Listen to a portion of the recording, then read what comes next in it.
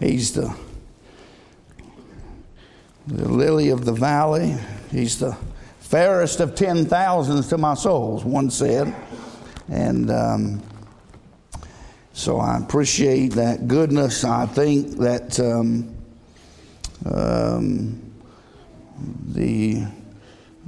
my opinion, the subject of this Bible is this man named Jesus. And many have longed for that salvation, but many have known that salvation was going to come through that God who should provide himself a lamb, right? A lamb. And I was thinking about this earlier, and I had studied some. I was going to preach a couple of days ago, and I was going to maybe preach. I got about 6 or 7 messages here. God won't let me preach. And one of the things I was studying through was that first mention of salvation. And the first mention of that word salvation is all the way back in Genesis chapter number 49. And the 12 tribes are being prophesied to and told what all should be coming. And there, I believe, is about verse number 18.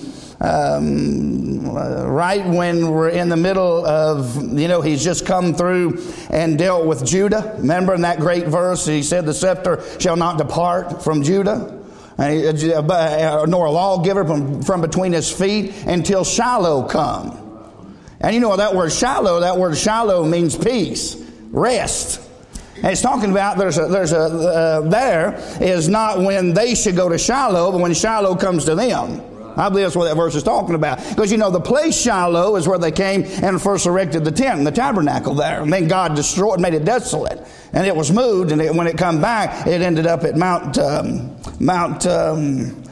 Zion.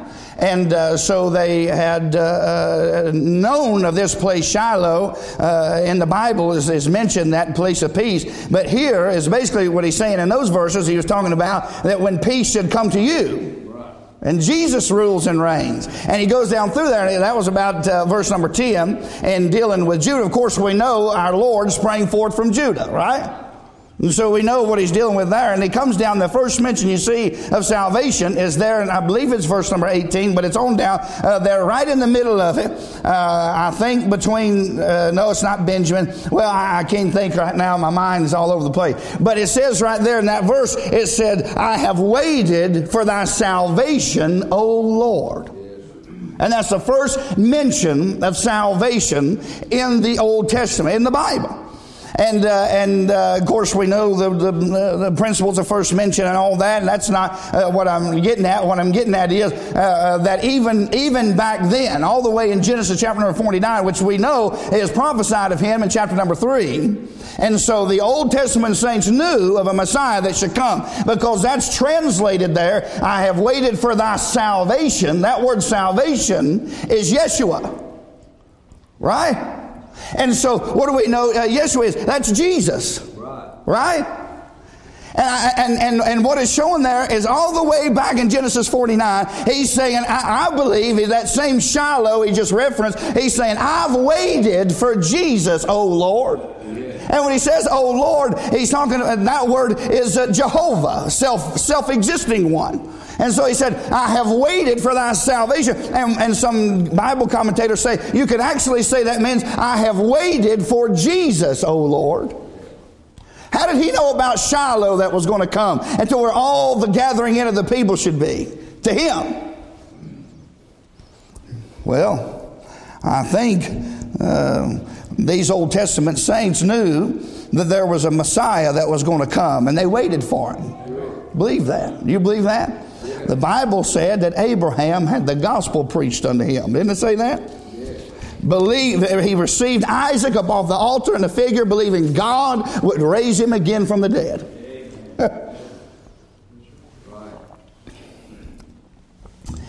This wonderful, blessed portion of Scripture we're here in John chapter number 17, I believe it's pretty evident Shiloh has come. And he said, if I be lifted up, I'll draw all unto myself, all men unto myself. And so if he said out of Judah, should the scepter not depart, nor a lawgiver from between his feet until Shiloh come, and unto him shall the gathering of the people be. That sounds to me like that we are fulfilling, that the fulfillment of the Word of God written a long time before Jesus walked upon this earth. Here is Shiloh and the gathering of the people. He's drawing all men, even the Gentiles, unto himself. If I be lifted up. And so I thought to myself earlier, I thought, well, I may not have a great outline like I like to have or something to keep my mind, but I tell you what we do have. We do have some verses in here of this Shiloh, this Jesus that you and I know, this Yeshua, this man of peace, this Prince of Peace, this King of Kings who has come, and we're overhearing a conversational prayer between him and the Father. Now, I've overheard some conversational prayers, haven't you? I have overheard what I would call gossip prayers. Have you ever heard those? And you can't even, y'all know what I'm talking about. You ever been in prayer meeting before, and you come down and everybody's come together for prayer meeting, and man, oh, help brother so-and-so has just committed adultery on his wife, and forgive them and help them. I'm thinking, man, what are you talking about?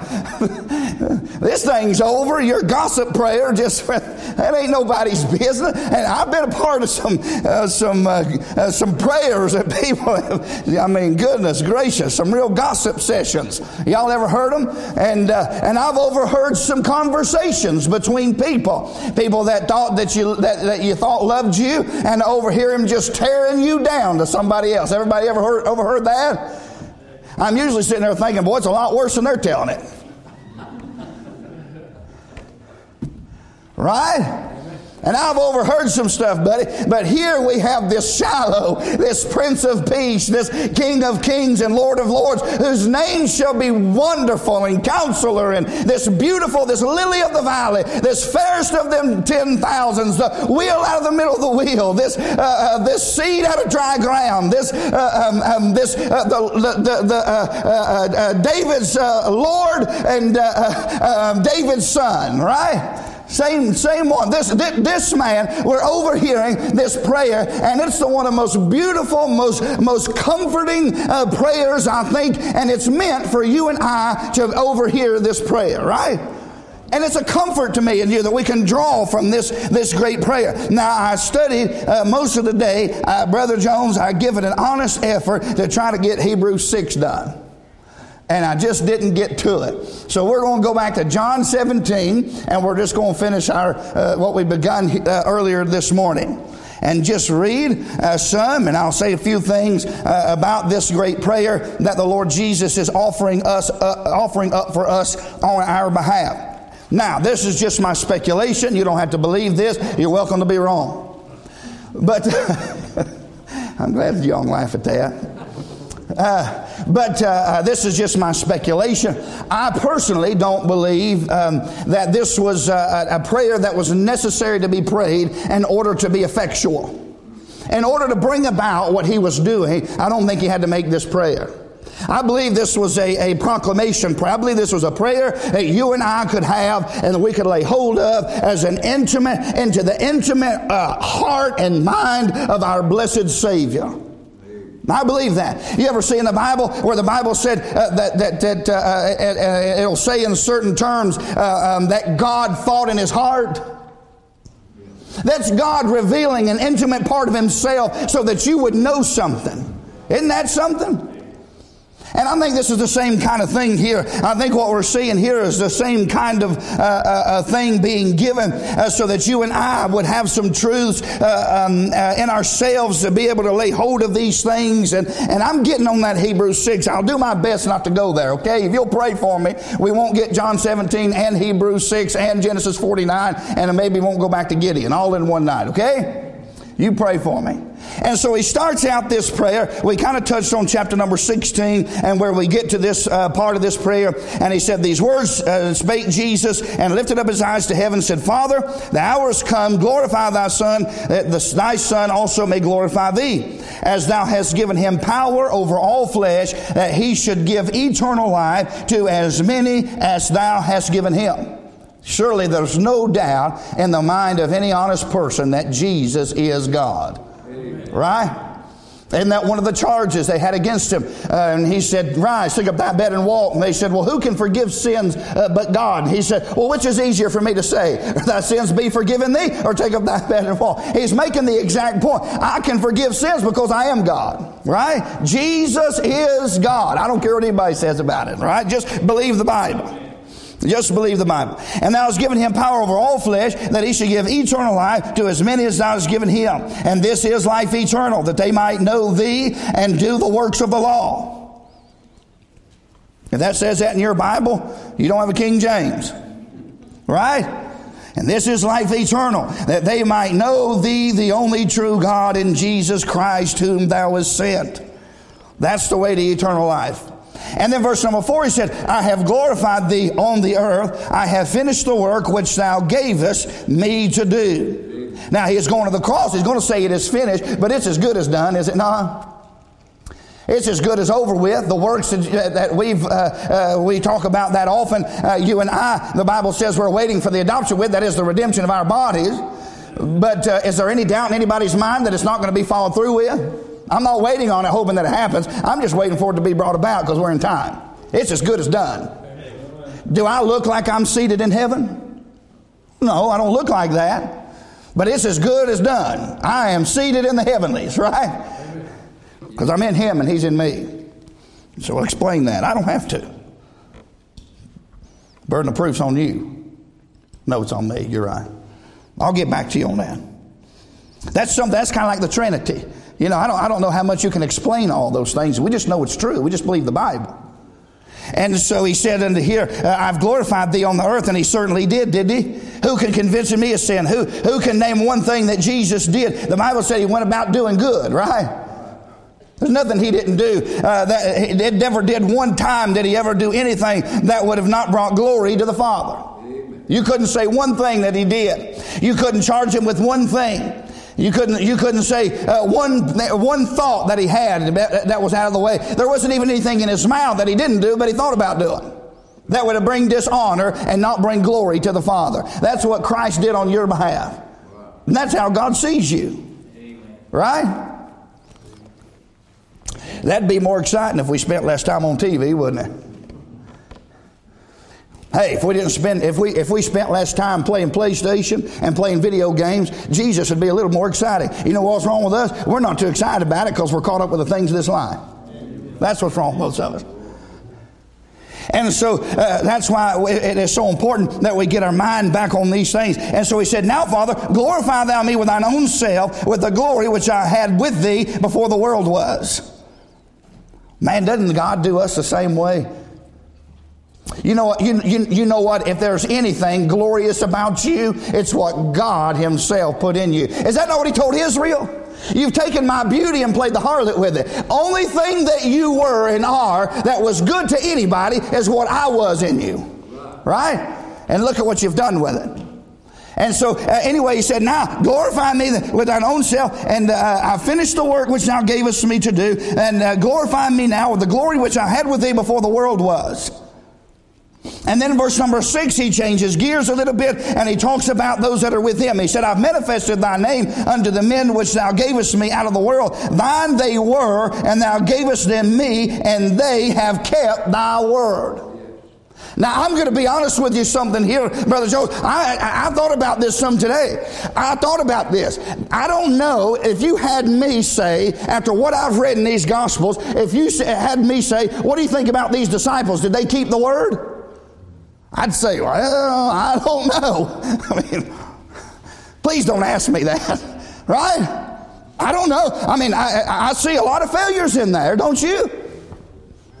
That's kind of my point with that thing with Gideon. I mean, if you look at it, here's Jesus' testimony of those that were with him. They have kept thy word.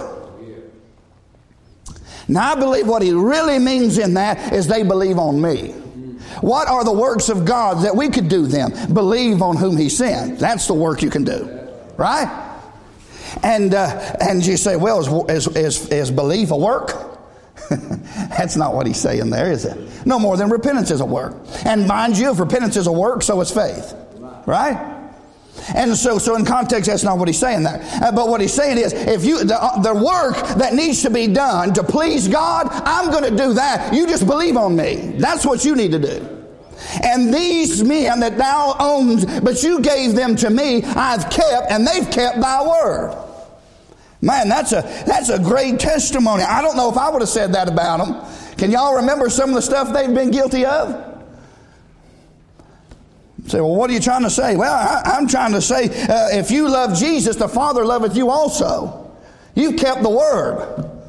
And say, well, I've not been perfect in it. Well, Paul wasn't perfect in it either, was he?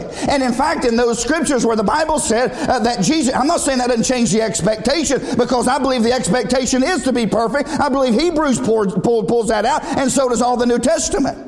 But he brings out, even in when Jesus said, those that don't bring forth any fruit, but then he said, those that bring forth fruit, what does he do? He purges it that they might bring forth more fruit.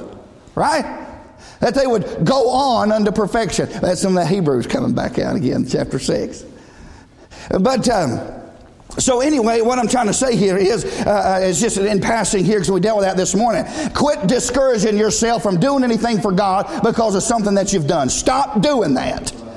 If it's under the blood and God's forgiven you, you may be limited again in certain situations, but I'm saying stop beating yourself down and harder on yourself than God even is on you. You got to get over that. You got to come through that and go on for the Lord. Here, I mean, look at the testimony that he's given. He said, "Thou gavest them me, and they have kept thy word." And verse number 7, he says, "Now they have known all things whatsoever thou hast given me are of thee.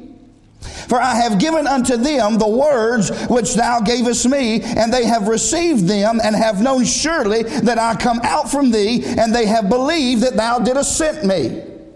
Do you believe that? Say, well, I believe on Jesus. Do you believe Jesus is from God, that Jesus is verily God?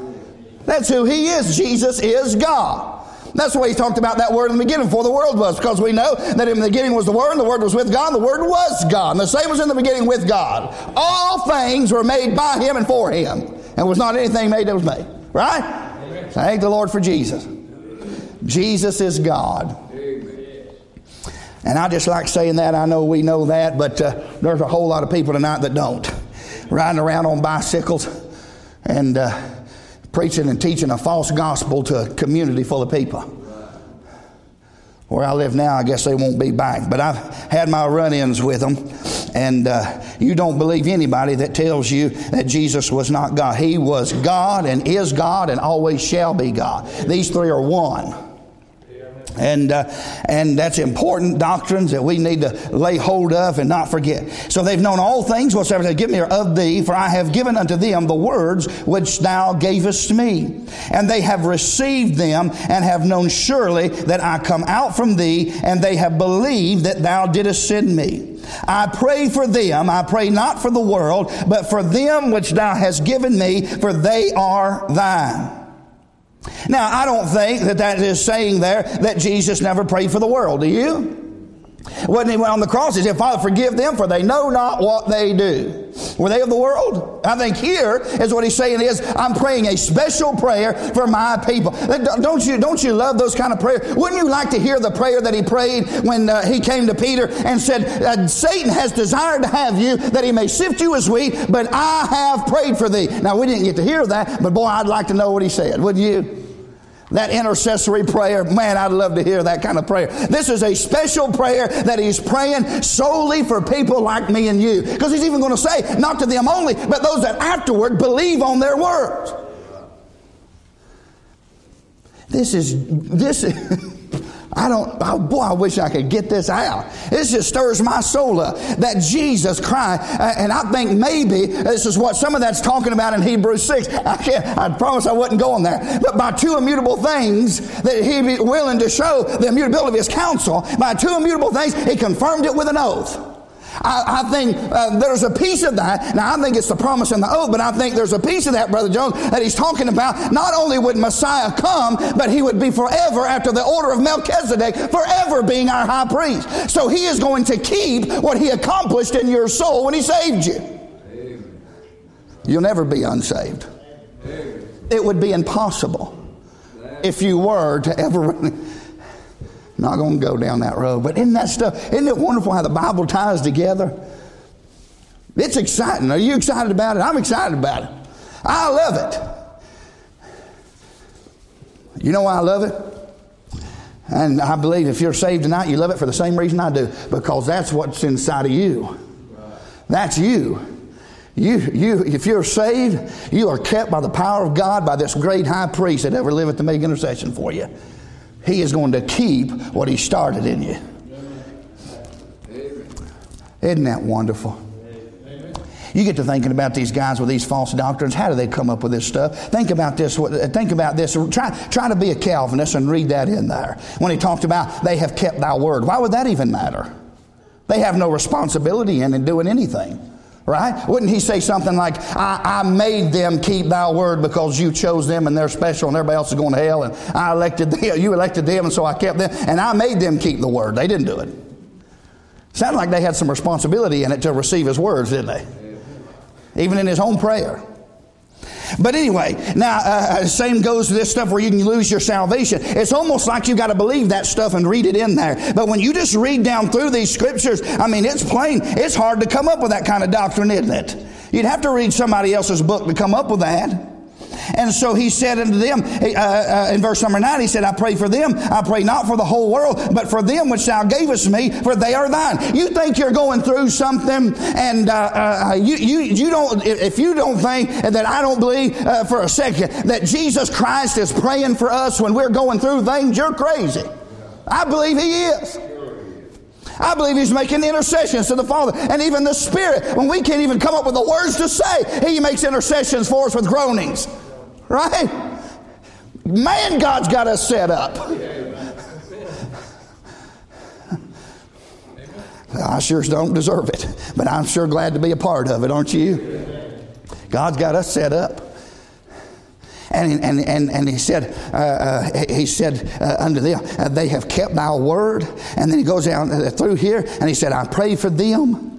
And I'm going to tell you, if He ever lives to make intercession for you, I don't know any other way. I don't know any other way to interpret that verse. Intercession is intercession. I don't know any other way to interpret it or what is being said there other than Jesus. Just like when He said to Peter that I prayed that your faith fail not. I believe that same kind of prayer is what when you're going through tribulation and you're going through trials, I believe there's a Savior in the heavens that makes intercessions for you. I believe that. He's your advocate, but He's also your intercessor. Say, well, ain't nobody praying for me. Nobody even cares. I guarantee you there's one is. I forget a lot of times if I don't write it down. And there may be a lot of people that forget. The church may forget. But I tell you, Jesus is making intercession. I guarantee you He's faithful to pray for you. Does anybody else get tired of saying that? And you just wonder when people tell you they're praying for you, you think, are they really? But I don't think I've ever doubted that I don't have a Savior making intercessions for me. Isn't that wonderful to know? And who better to stand between you and God? Oh, me. All right, we got to move on here. I pray for them. I pray not for the world, but for them which thou hast given me, for they are thine. Isn't that wonderful? You belong to the Father. You belong to God. And he said in verse number 10, all mine are thine. Well, then you also belong to Jesus. Isn't that wonderful? How is that possible? Well, they'd both have to be one for that to be possible, wouldn't it? If mine are thine and thine are mine, sounds like they both got to be one. Amen. Man, I tell you what. And so he says unto them, he says, I am glorified in them. I can point to many times that I don't think He was glorified in them. Would you say that? Has there not been times in your life that you've done things where you certainly wasn't glorifying Jesus with what you were doing? Amen. I'd have to say a big oh me. Yeah. And so he said, well, how can I glorify God? And I do believe in this. I do believe it shows to the world something for us to live holy and to live godly in this present evil world. But I'm going to tell you what will bring some glory to God if you'll just get back to starting putting Jesus on the forefront of your conversations. Don't you think? We talk about all kinds of junk. Why don't we start talking about Jesus? Why don't we put Jesus out there to the world? Don't you think? We talk about all kinds of stuff. It ain't helping nobody. I've had people talk to me about Joe Biden. Do you think that helped me? Do you think that helped my blood pressure? I'm just giving you a hard time. We talk about this stuff. I'm just saying, man, you know what? I'm getting tired of this old world. We're too caught up in this worldly mess. We need to get back to having Jesus on the forefront of our thoughts and our mind and our actions, but our words, and proclaim to this world this man named Jesus, and that will bring some glory to the Father. Amen. I'm glorified in them. You want to glorify Jesus? So can I say, we better keep in mind, we're always representing Him. You know what I think about all the time, Brother Oliver? I tell these kids out here playing ball, don't you forget. They just asked me something the other day. I said, don't you forget who you're representing out there. I've come to the place I really don't give a big hoot and holler if they win or lose. For the most part, my flesh does. I like to win. I'm not all this stuff where 4th, 5th, and 6th place, everybody gets a trophy. Phooey on that. Everybody didn't win. But that's my flesh. Everybody's got a participation trophy, even the little boys that want to be girls one day. It's just so sickening. You know, it's disgusting. There's a winner and a loser, and if you didn't play hard enough, you didn't win, you're just, guess what? You're the loser. You know, that's just the way life is. But you know what I'm more concerned with? I'm more concerned with this one thing. I want to make sure that whatever you young people are doing, whatever I'm doing, whatever any of us are doing, that we remember who we're representing out there. I've been to so-called Christian school basketball games, and I'd just soon gone to UT and watch a bunch of drunks sit around and holler at a UT football game. People cussing each other and everything else. That's pitiful. We're supposed to be Christians. I've seen people treat you better in public schools than some of this Christian mess. Come on now, don't die off on me. You know exactly what I'm talking about. I've seen parents have to be escorted out because they're cussing everybody and they're supposed to be Christians. Boy, they forgot who they were representing, didn't they? Let's remember when we go out in this world, you're not representing yourself. You're representing Jesus Christ. He bought and paid for you, and He deserves to get some glory out of your life because your feet was not well slipped. You were going off into hell, and God rescued you and brought you back into the Father's favor, and He reconciled you to God by the sacrifice of Himself, and He deserves to have some glory out of us. And shame on us for how we're living and how little time we spend with God. And then turn around and wonder why the churches are so dry. You know what's more shocking to me is not that we've gotten there, because I think all of us have gotten there to one degree or another, don't you? Some of us, hey, maybe many times over our Christian life we've gotten cold or indifferent or whatever you want to call it. That doesn't shock me because I know what a man's made of. Right? I know his flesh is just as vile as mine is. What's bothersome to me is that we don't even recognize, we're kind of like in Revelation. He said, you don't even realize that you're poor and naked and blind and needy. There's a lot of people you try to tell them and say, man, we need revival. We need to get back serious with God. And they'll fight you on it. They don't think nothing's wrong. That's more concerning to me. Lord, don't let me get to the place where I'm blind and I don't even realize I need any help. That sounds like a lukewarm man to me, doesn't it? At least a cold man knows he's cold and knows he needs to get hot. Right? A lukewarm man, he's indifferent to everything. Now, I'm not saying that's what the interpretation of that is, but it's a good thought. That's what's wrong with a lot of us. We don't even realize anything's wrong in our life. And boy, we need to get back to the place. So let me ask you this tonight. It'd be a good question for us. Are we bringing glory to Jesus? Can He look at you and say, I am glorified in Him? You know what He told the Jews. Now, He's talking to Jews here. But I believe the same thing happens to me and you. He said, the name of God is blasphemed among the Gentiles because of you. Right? There is things that you're being guilty of that barbarians don't even do. That's what He said, basically. And I wonder sometimes if that's not the position that we get in, that we're not bringing any glory to God whatsoever, and I'm as comforted and safe, and I love preaching these things that even though we sin, we have an advocate with the Father, and having that peace and having that assurance. But you and I got a responsibility. The responsibility is on us to bring glory to God. Amen. Mortify, therefore, your members which are upon the earth. It didn't say He was going to do it. He told you to do it. I've given you my power. I live inside of you. And now you, how are you that are dead to sin should live any longer therein? How? Boy, that's some hard preaching, isn't it? I mean, He lays it down on the line, buddy. Makes no excuses for anything or anybody. If we're saved, we ought to be bringing glory to Jesus Christ. He ought to get some glory out of us, don't you think? What about your life, Christian? Let me ask you that. If you're saved, you don't even have this possibility, but you can if you'll get in Jesus, right? But I'm talking to saved folks here tonight. Are we bringing glory to Jesus? I wonder that sometimes. I wonder, is my life, we sing that song, let my life be a light. I wonder if we really mean that.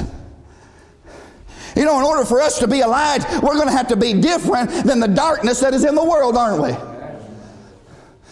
There's no concord between the two. There's no fellowship. How should light and darkness, there's nothing in between. And if darkness, the absence of light, and darkness flees from light, then how come the two look the same? How come you look like the world look? It should not be so, brethren. Right? God forbid. That kind of preaching has helped me for a long time, and it's helping me tonight. You thinking, boy, are you thinking about me, preacher? No, I'm not. I hope you do. I want to see you bring glory to God. But I'm thinking about me. My life needs to bring glory to God. I'm telling you, I don't care what position you are in the church. I know preachers, they can preach a great message, but you get them out in the world and they are no different than anybody else. I think a preacher ought to be different than everybody else, don't you?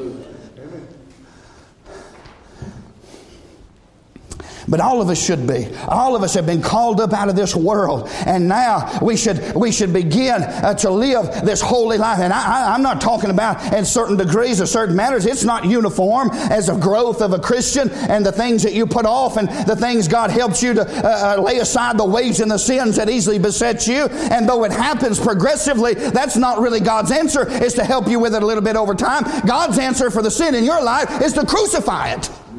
Lay it aside. The weights and sins that easily beset you.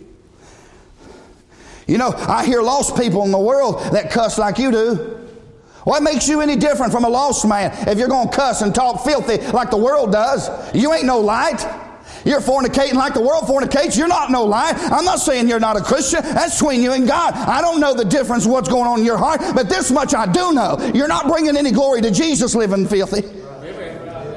Right? How about some of those a lot of us are guilty of, we don't like to preach on much? What about harboring harsh feelings towards your brothers? And what about what about lying and cheating? And what about committing adultery? A man that looketh upon a woman to lust after her. How you doing on that one? Right? Say, well, I've not followed through with it. Well, Jesus said, don't even look at it. Right? Lord help us. How you doing? Say, well, this is mean. This is hurting my feeling. Good. You've been grieving God for a long time. Am I not telling the truth? When we're in sin, we grieve the Holy Ghost of God. So if you're grieving, you know what the Holy Ghost feels like. Stop it. Is that fair to say? Now, I know that's a high expectation, and even an expectation that I don't rise to a lot myself, but I'm not going to change this Bible. The Bible says stop it. Not in those terms, but Jesus said repent. You know what repent means? Stop it.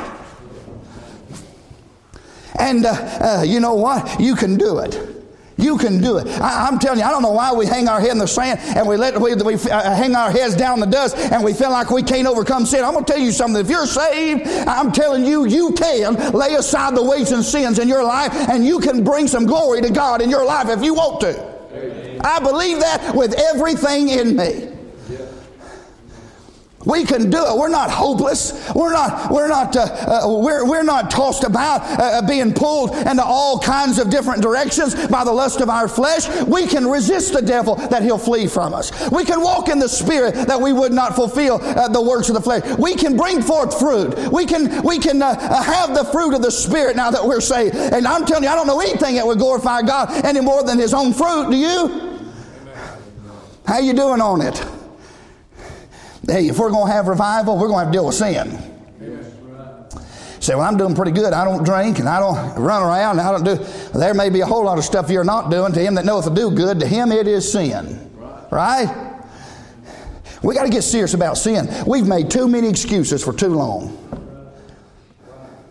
You don't think something's wrong with us? You just go back. You go back to Brother Jones's time and these men, these old timers, and you see how far we've come from the expectation in a church house. I mean, these people that sing specials and hey, there's people that preach messages that have got run off from a church for doing the same thing 20, 30 years ago. We have dropped our standard. You know why? Because we've all fallen just a little degree in sin to the degree that we become numb to it and kind of indifferent to it. And so when somebody else messes up, we can't do anything, let alone help them, because we're so laden with sins ourselves. You'll find yourself when you're guilty of so much, you'll get easy on sin. Right? And we've still got a responsibility to rebuke sin, don't we? Hey, if I get wrapped up in something and I get caught up in some kind of sin, you don't think, I know, I'm telling you, any honest preacher wouldn't be able to preach against it. I got to keep myself clean so I can stand up here and preach against stuff. You think I'm going to get up here and preach against things I'm guilty of and God cast me away? Not on your life if I can help it. And the same thing, you know who I turned to out in this world? When I was wanting to find the truth of the gospel, I didn't turn to some worldly Christian that said they were saved and never darkened the doors of a church hardly and had no fruit in their life and cussed and told dirty jokes. I went to him that was faithful to church and lived clean and holy, and I asked him about God. Amen. Didn't you? We ain't bringing glory to God. We're not bringing glory to the Father anymore. In fact, most people you talk to, they're not even concerned about that. They're not concerned about bringing glory to Jesus. What they're concerned with is themselves. We're concerned whether we're happy. We're concerned whether we fit, how we're socially accepted, how popular we are, how much money we have. We're concerned with a whole lot of stuff. And bringing glory to the Father certainly doesn't seem to be one of them dominating our churches anymore, does it?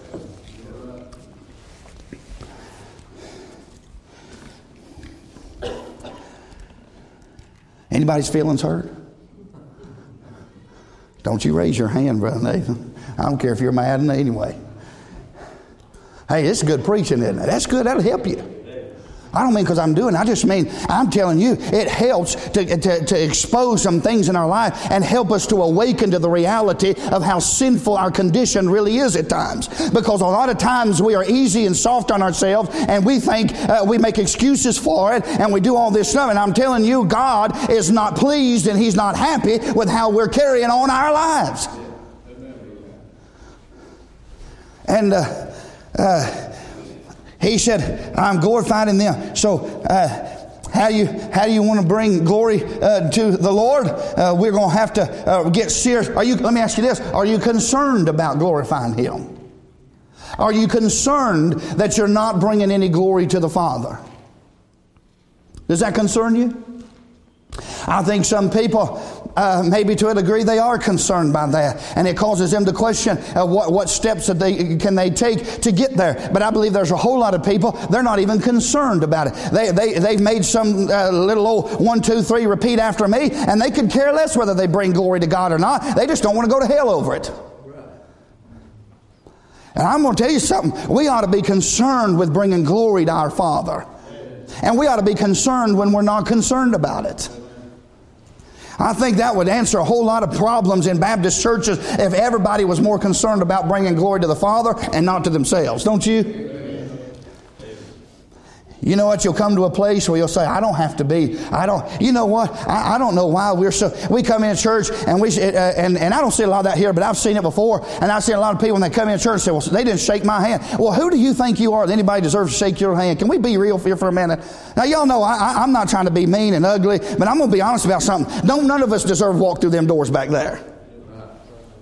And I certainly am not worthy of your handshake. I kind of feel like Paul often. I'm the least of all saints.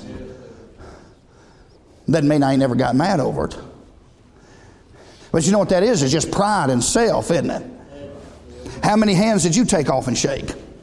I've heard this one man in particular. He's been attacked so much. That man didn't say one thing to me. I went in there. I know a lady visited our church not long ago. And she came in and she said, I won't ever come back. Nobody spake to me, even that preacher.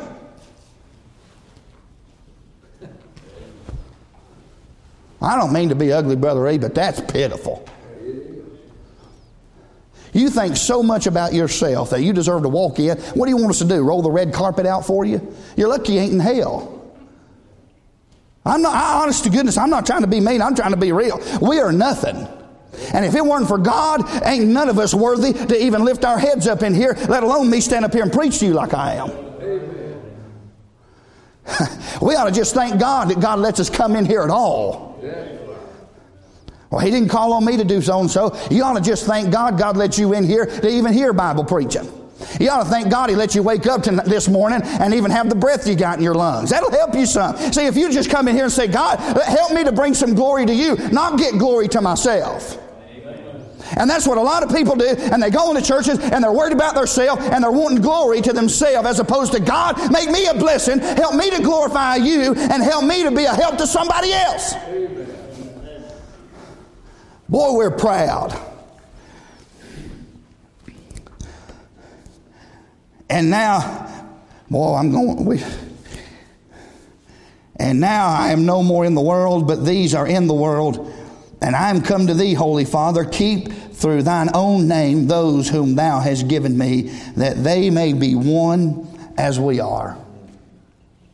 I'm going to read through these because I've give up my time. I preached too long this morning. I'm going to read through this. I hate to skip through these verses. They're so beautiful and wonderful. But I want to get down just to the very end here quickly.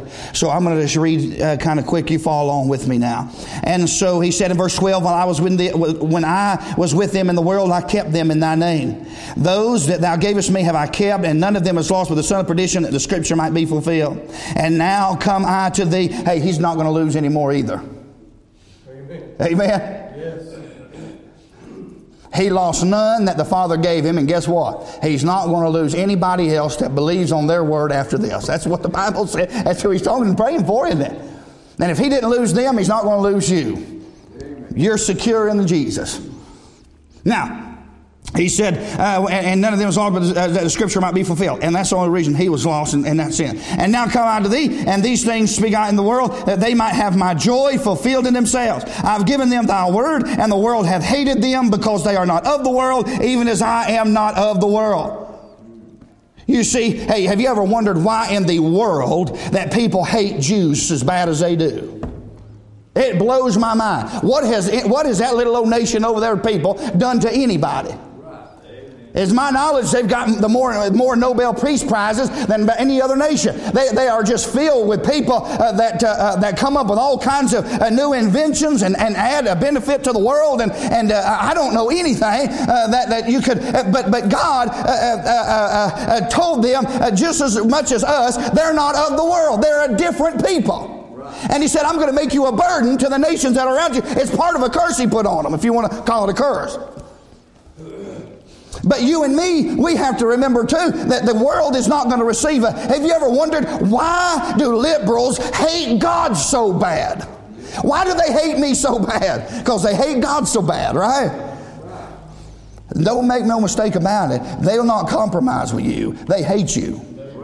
And they hate your God, and they hate your Bible, and they hate everything you stand for. And if they could get by with it, they do to you what they did to them Jews. I'm telling you, don't you doubt it for a minute. And the most hate-filled, violent, most divided, and really racist people that I know are liberals and leftists. They hate God. And you're not of the world, and they're going to hate you. The same thing happened to them. And I pray not that thou shouldest take them out of the world, but that thou shouldest keep them from evil.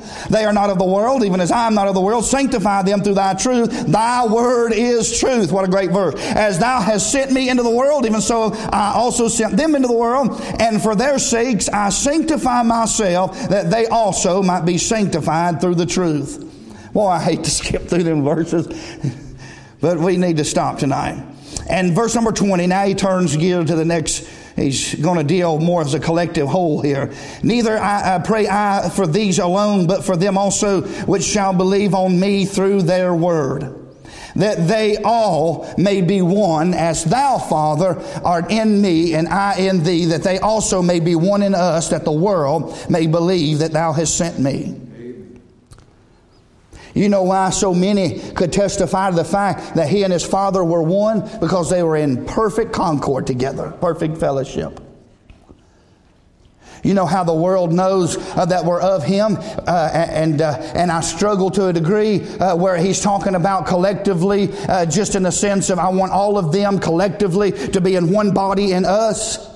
But or is he talking about that they may be one in unity? And I'm going to just say, so I'm not saying specifically that that's what this is saying, but this is what's on my heart. This much I do know because we have other scriptures for it. God wants us to be one, doesn't he? Amen. Yes. And we'll not make a lot of headway when you got all kinds of schisms in the body and divisions. Right. We got to be a unity. We got to be one with one another. And so if Jesus was in fellowship with his Father and these two were one, and you can know that I am in me and thou in me, and those things about him being one with the Father, being in that perfect union together, folks should say that about us. We should be of one mind and one accord and at peace among ourselves, shouldn't we? That's the expectation of the Bible. And you know, it don't matter how many times you preach that. And people say, well, you've said that before. Well, maybe if you'd get it right, I'd quit having to preach on it. You ever think about that? Maybe if you'd quit ignoring it, but everybody else knows it, and if you'd quit ignoring it and get it right, maybe we could go on and preach something else. It didn't cost you nothing extra. But I'm serious. Those are serious sins. You can point fingers at all these people doing all this other stuff, all that you want to. But I'm going to tell you who's just as guilty tonight as those people out there that you're pointing to is you, when you've got divisions and you've got art against people and you've got it harbored up in your heart and you won't deal with it. Why don't we just believe the Bible? You know how easy it would be? I don't know any Christian, any real Christian now. I don't know anybody hardly that really knows God and is at least walking with God in any manner and then backslid as a go. That if you went up to them and said, look, I want you to know something about me. I've been upset with you over something and I want you to forgive me. I've been mad at you over this thing and I'm going to let it go here today and I want you to forgive me for being upset with you. I don't know anybody that'd say, forget it. Well, if they did, let them go on because they're going to meet God with it. And so I don't know what we're so worried about. Well, I don't want to admit that I'm mad at them. Listen, if you can't get over it, I want to implore you one more time just to be faithful to the Word of God. I want to implore you to please get that thing right. Please go to them. You're going to get bitter over that thing, and you don't realize how many people you're going to defile when you harbor that in your heart. Because you can't leave it alone. You can't let it die. And you'll just keep on talking about it. And you'll tell this one, and this one will be teamed up. And that one get that one on your tape. It'll just go, it'll defile so many people. Now look, some people, you've done all you can. You've reached out and tried to make it right. And they won't do it. The burden's all for you, in my opinion. Amen. You've done all you can do. Don't you think, brother? You've done all you can do when you give it your best effort.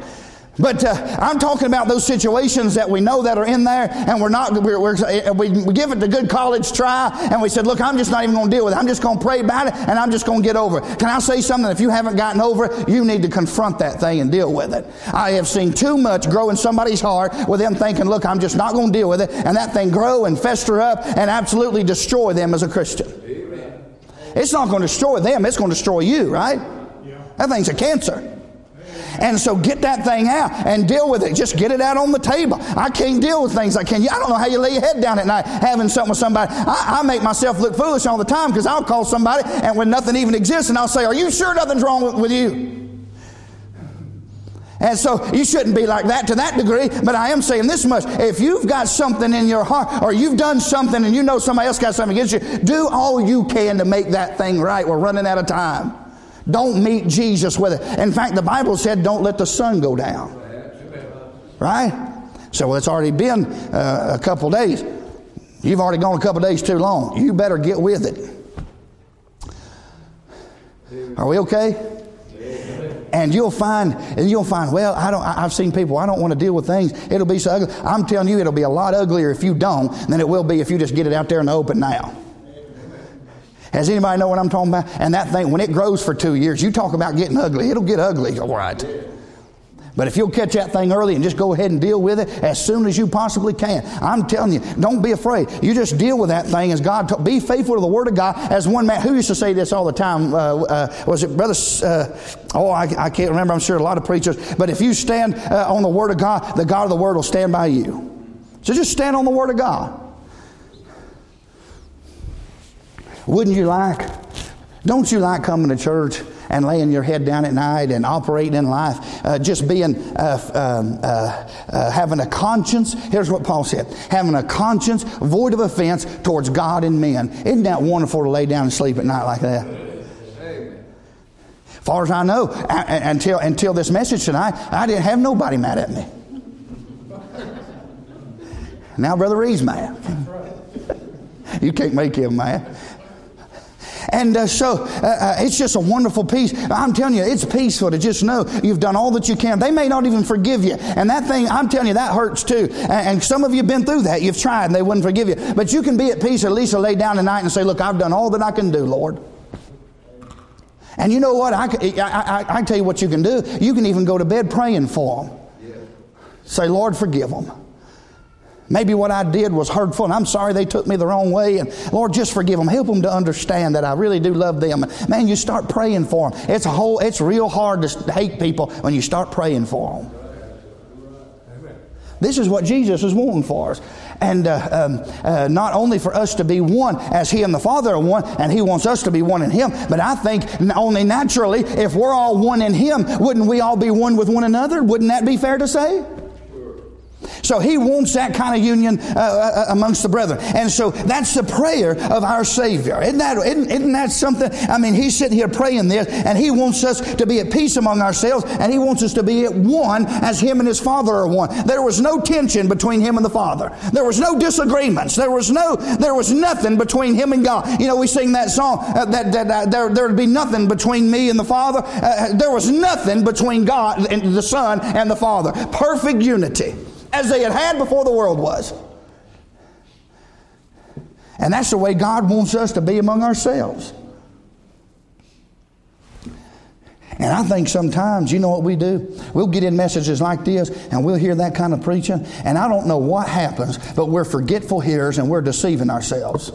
We'll walk out of services like this. We won't deal with it here. We won't deal with it tonight. When we get home, if we can just get out of here, and I'll just let that thing go. And you go home and it'll fester just like I said it would. And then you're going to make me have to deal with it one day.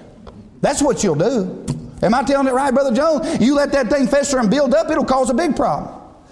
I'd like to head it off now, wouldn't you? Then you can keep me out of it. See, you don't even have to come tell me about it. Isn't that beautiful in the Word of God? If you get mad at Cody, and there's a lot to get mad at. He is sorry. You don't even have to tell me about it. Even young people. You listen to me. If you're saved, you're a young person in here. If you're saved, you got God in you. I'm telling you, you have just as much responsibility to be at peace among yourselves as we do among ourselves, don't we? And if you get mad at Him and you go straight to Him, you don't have to come to me. Right? You can go right to Him. Two Christian brothers, you saved? Are you saved? Well, based on your profession, you're expected to live by this Bible. And if you get mad at Him, he better be the first one to know it. Not him, not me, right? And I'm just using them as an example because they don't, as far as I know, they don't have anything. He said, I do. See? Well, now you can deal with it. He gets a smart mouth from somebody else. It wasn't me. Well, let's go home tonight. I appreciate you tonight. And the glory which thou gavest me, and Brother Jones preached this, and if you don't have that message, I'll get it to you. He's preached it here and other places, but just a wonderful verse. You should chew on that some more. And the glory which thou gavest me, I've given them, that they may be one, even as we are one. That's a beautiful verse, isn't it, Dr. Jones? I and them, and thou and me, that they may be perfect in one, and that the world may know that thou hast sent me, and hast loved them as thou hast loved me. Father, I will that they also, whom thou hast given me, be with me where I am. Hallelujah. That they may behold my glory which thou hast given me, for thou lovest me before the foundation of the world. O righteous Father, the world hath not known thee, but I have known thee, and these have known that thou hast sent me. And I have declared unto them thy name, and will declare it, that the love wherewith thou hast loved me may be in them, and I in them. That's beautiful language, isn't it? That just stirs my heart. So you think about that. There's just a couple of things as Brother Reed comes and I'd just like to mention. I've heard people make this testimony before they've had a family member that's prayed for them to get saved and things, and they'll make a testimony and they'll say, you know, that loved one that prayed for me passed away, but I wish they could see their prayers were fulfilled. And can I just say something? Here's Jesus Christ Himself making prayers. And one of the things He wants in that prayer, He wants us to glorify Him, and He wants us to be one with one another. I believe that's in that prayer right there at the end. So I can't think of anything greater to do than for me and you to be at peace among ourselves, and to do anything we can do to clear that out. And then anything we can do to bring glory to the Father. Lord, we love You. Thank You for the message tonight. Thank You for the Word of God. Pray You take much that's been given out this morning and tonight, and may it find lodging place in the heart of someone here that may need that. And I pray for especially anyone that may be lost tonight, that they would hear from heaven, that they would see Jesus. But mostly, Lord, those of us that are saved, help us to do all we can, Lord, to bring glory to Your holy name. And Lord, if we have anything in our hearts against one another, help us to please forgive it and get it right, Lord, because You deserve for us to be at peace among ourselves, that we be one as You and the Father are. We love You. In Jesus' name, amen. If you bow your head, just stay, stand up. You've been singing for a moment. Stand up. If you would bow your head just a moment, close your eyes. Brother Reed's going to sing one verse. 116.